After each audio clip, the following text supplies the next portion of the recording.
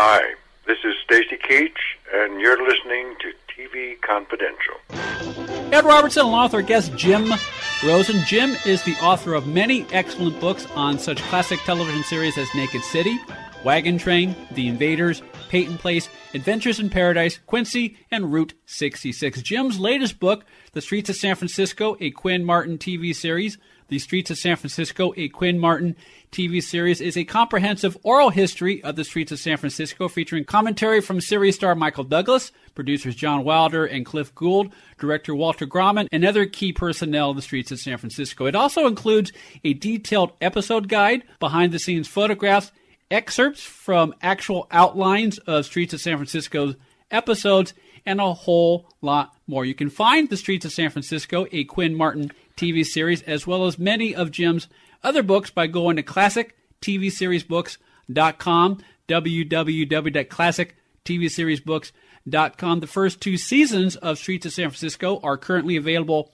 on DVD, and there's also an excellent website devoted to the show at streetsofsanfrancisco.net. Now, Jim, in our previous segment, we were talking about the camaraderie between Stone and Keller and the off-camera camaraderie between Karl Malden and Michael Douglas. And Michael, you're conveying what Michael told you about Karl's generosity to him as a young actor, which stemmed in part because Karl knew and Karl worked with Michael's father, Kirk Douglas. Do you think that dynamic, that generosity, was necessarily because he had a history with Michael, or would he have been that generous with any other actor, whoever the co-star would have been? Well, I think initially it started off that way because here, he said he walked in the room and he saw this young actor with a dimple in his chin, and I think he just saw a lot of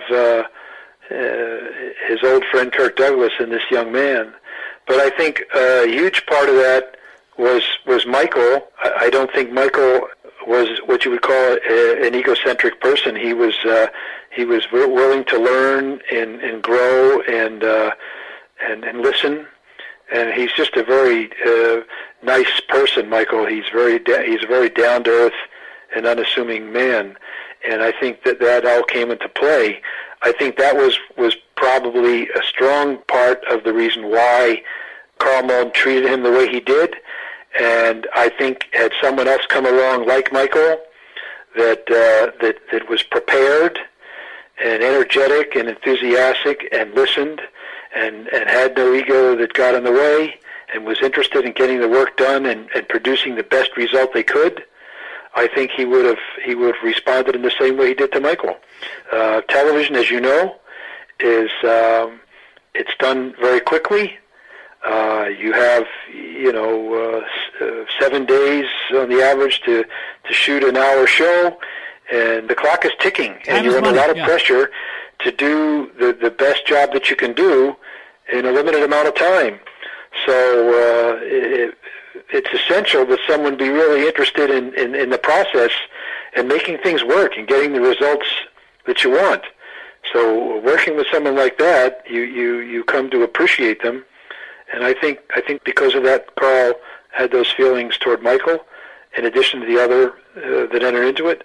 But I think he also would have felt that way towards someone else that had the same attitude that Michael did. Which brings us to Richard Hatch. Now, it's very interesting. We were talking about this during the commercial break. When I first watched Streets of San Francisco in the 1970s, and I remember when Michael left, it was just after he won the Oscar for Cuckoo's Nest, and he established himself in the as a motion picture producer and soon to be a motion picture star. And I remember when they replaced him with Richard Hatch, even though they did a good job with the transition episode, to me it just wasn't the same. Now, when I watched the show today, I feel a little differently about Richard Hatch. And even though it was a different character, he wasn't as bad as I first thought. No, I thought Richard acquitted himself well. You have to understand something, that when you replace someone that's that vital in a television series, and someone that's established that kind of rapport with the lead actor in the series that Michael did with Karl, it becomes a very, very difficult act to follow. And you hit the ground running because you're not starting a show. He was coming into the series in the 5th year, and he had really nothing to build on. And, whenever there's a replacement in a TV series, you're always compared and contrasted to the original actor. Absolutely. And it's an uphill battle. I thought Richard was a handsome guy. I thought he was a very competent actor. He had worked in New York on a soap opera, All My Children, and he had done some plays off-Broadway, and then he had returned to California and done guest shots on a lot of the TV shows. Including a lot of Quinn Martin shows. Yeah, Quinn Martin really liked him and wanted him in the show. So he was a good addition, but I think there was a lot of pressure on him to succeed and to carry the ball, and it was very hard. I'll say this to you also, that what we just talked about, there was a very special relationship between Carl and Malden and Michael. It was very unique. And because of the reasons we talked about, that wasn't going to happen again. Right. No matter what actor you brought into the show, in my opinion. So when you put all those things together, no matter what Richard brought to the show, it was not going to be the same. It was going to be different. And it was an adjustment to make for the viewers, because you had 4 years of one thing that you got used to and that you loved, and all of a sudden there was a change. So despite that, I think that Richard and Carl Malden got the work done. They had a professional relationship, and maybe if they had had another season, that they could have built more on what they began to have. But the show was canceled, and it just, as you say, it was not the same, I think, for those reasons that I just outlined. Yeah, but at the same time, a big word for me is authenticity, and you know this as an actor, Jim. You find something in any character you're playing, something that you can identify with, that you can recognize, and that you can drawing from your own experience and your own particular skills, so that it comes across as real and as human-like as possible. And not that Carl necessarily thought about it like this, but because he had such a special rapport both on camera and off camera with Michael Douglas, it would have been phony.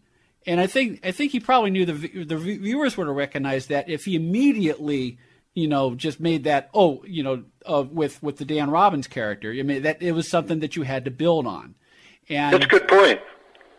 But at the same time, Carl being a pro, knowing it's a different dynamic. I mean, you start it from scratch. And as I say, as I look back at the fifth season, there were quite a few good shows. In addition to the Thrill Killers, there's one show with Barry Primus called A Good Cop But, which it was toward the end of that final season that kind of touched on a cop who was revealed to be a homosexual, which again was one of those taboo subjects in the mid 1970s.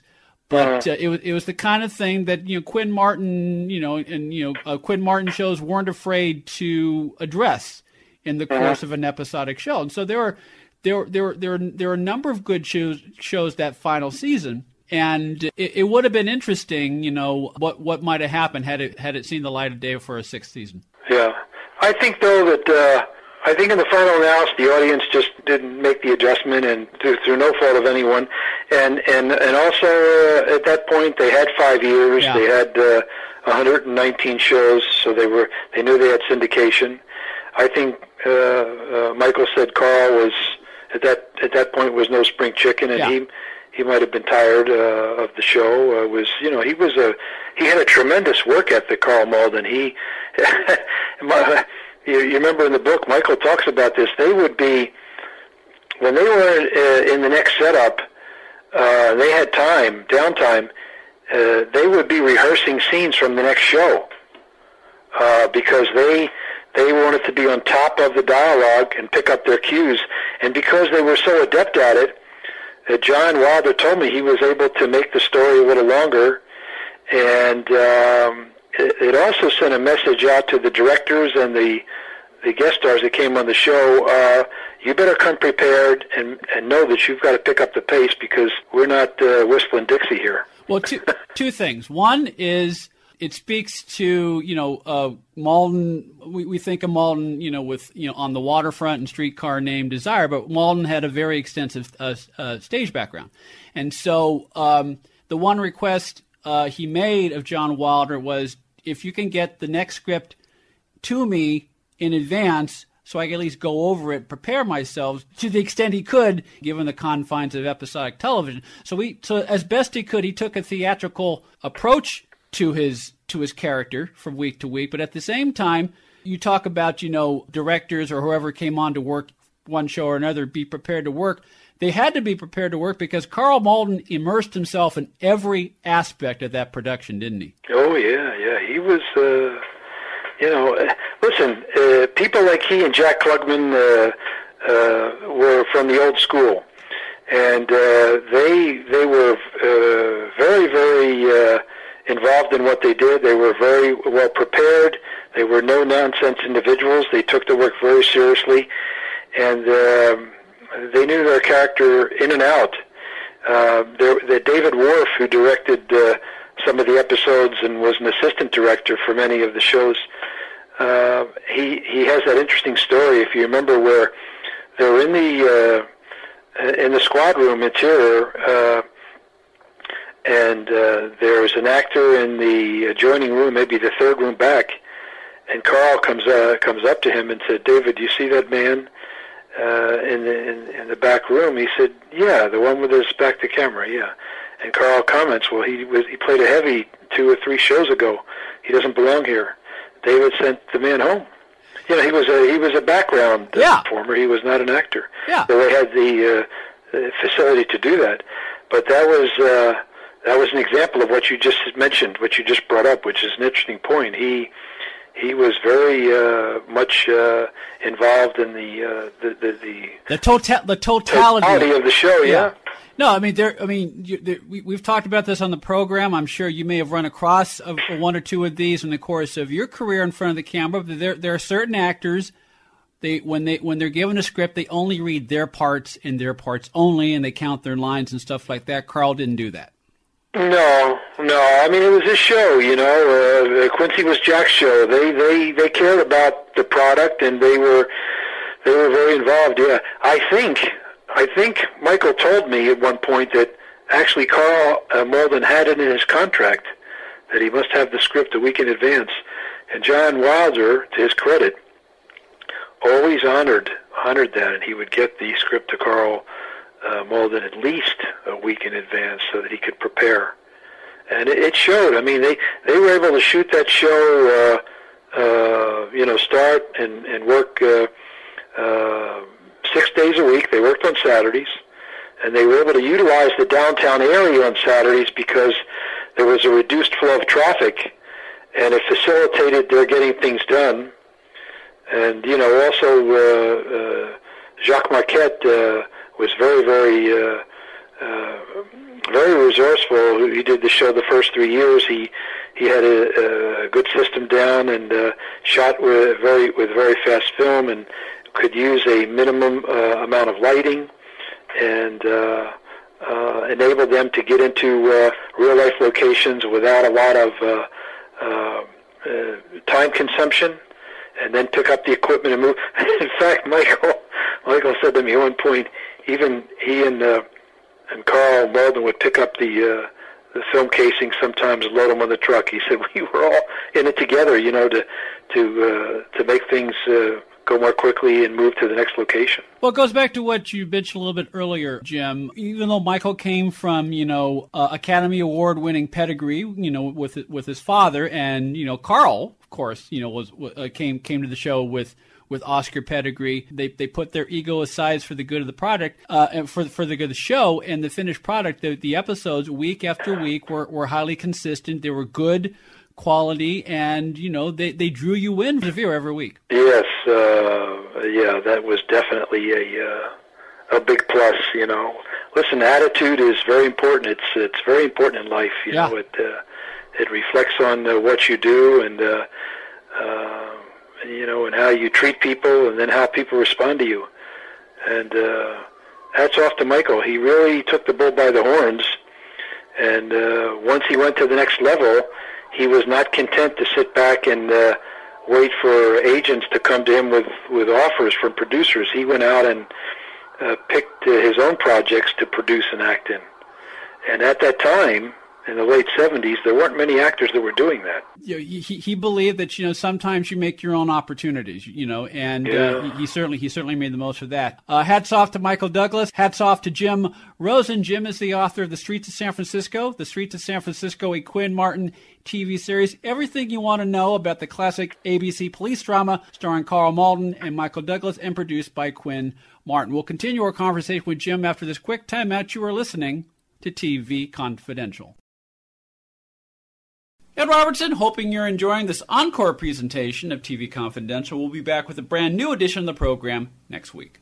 Be part of our conversation. If you like what you hear, have thoughts on this week's program, or have an idea for a future edition of TV Confidential, we'd love to hear from you. You can email us at talk@tvconfidential.net, talk@tvconfidential.net. You can also message us at facebook.com/TV Confidential, x.com/TV Confidential, or at TV Confidential on Instagram. And if you're listening to us on the TV Confidential podcast, please be sure to hit the subscribe button. This portion of TV Confidential is brought to us by our friends at Front Porch Realty, the community of realtors in the Northern Bay Area of California that is committed to finding the solution that is best for their clients. Whether you're a first-time home buyer or looking to sell or lease your property in Northern California, call Karen Strain at 415-886-7411 or visit frontporchrealtygroup.com for more information on how they can help you.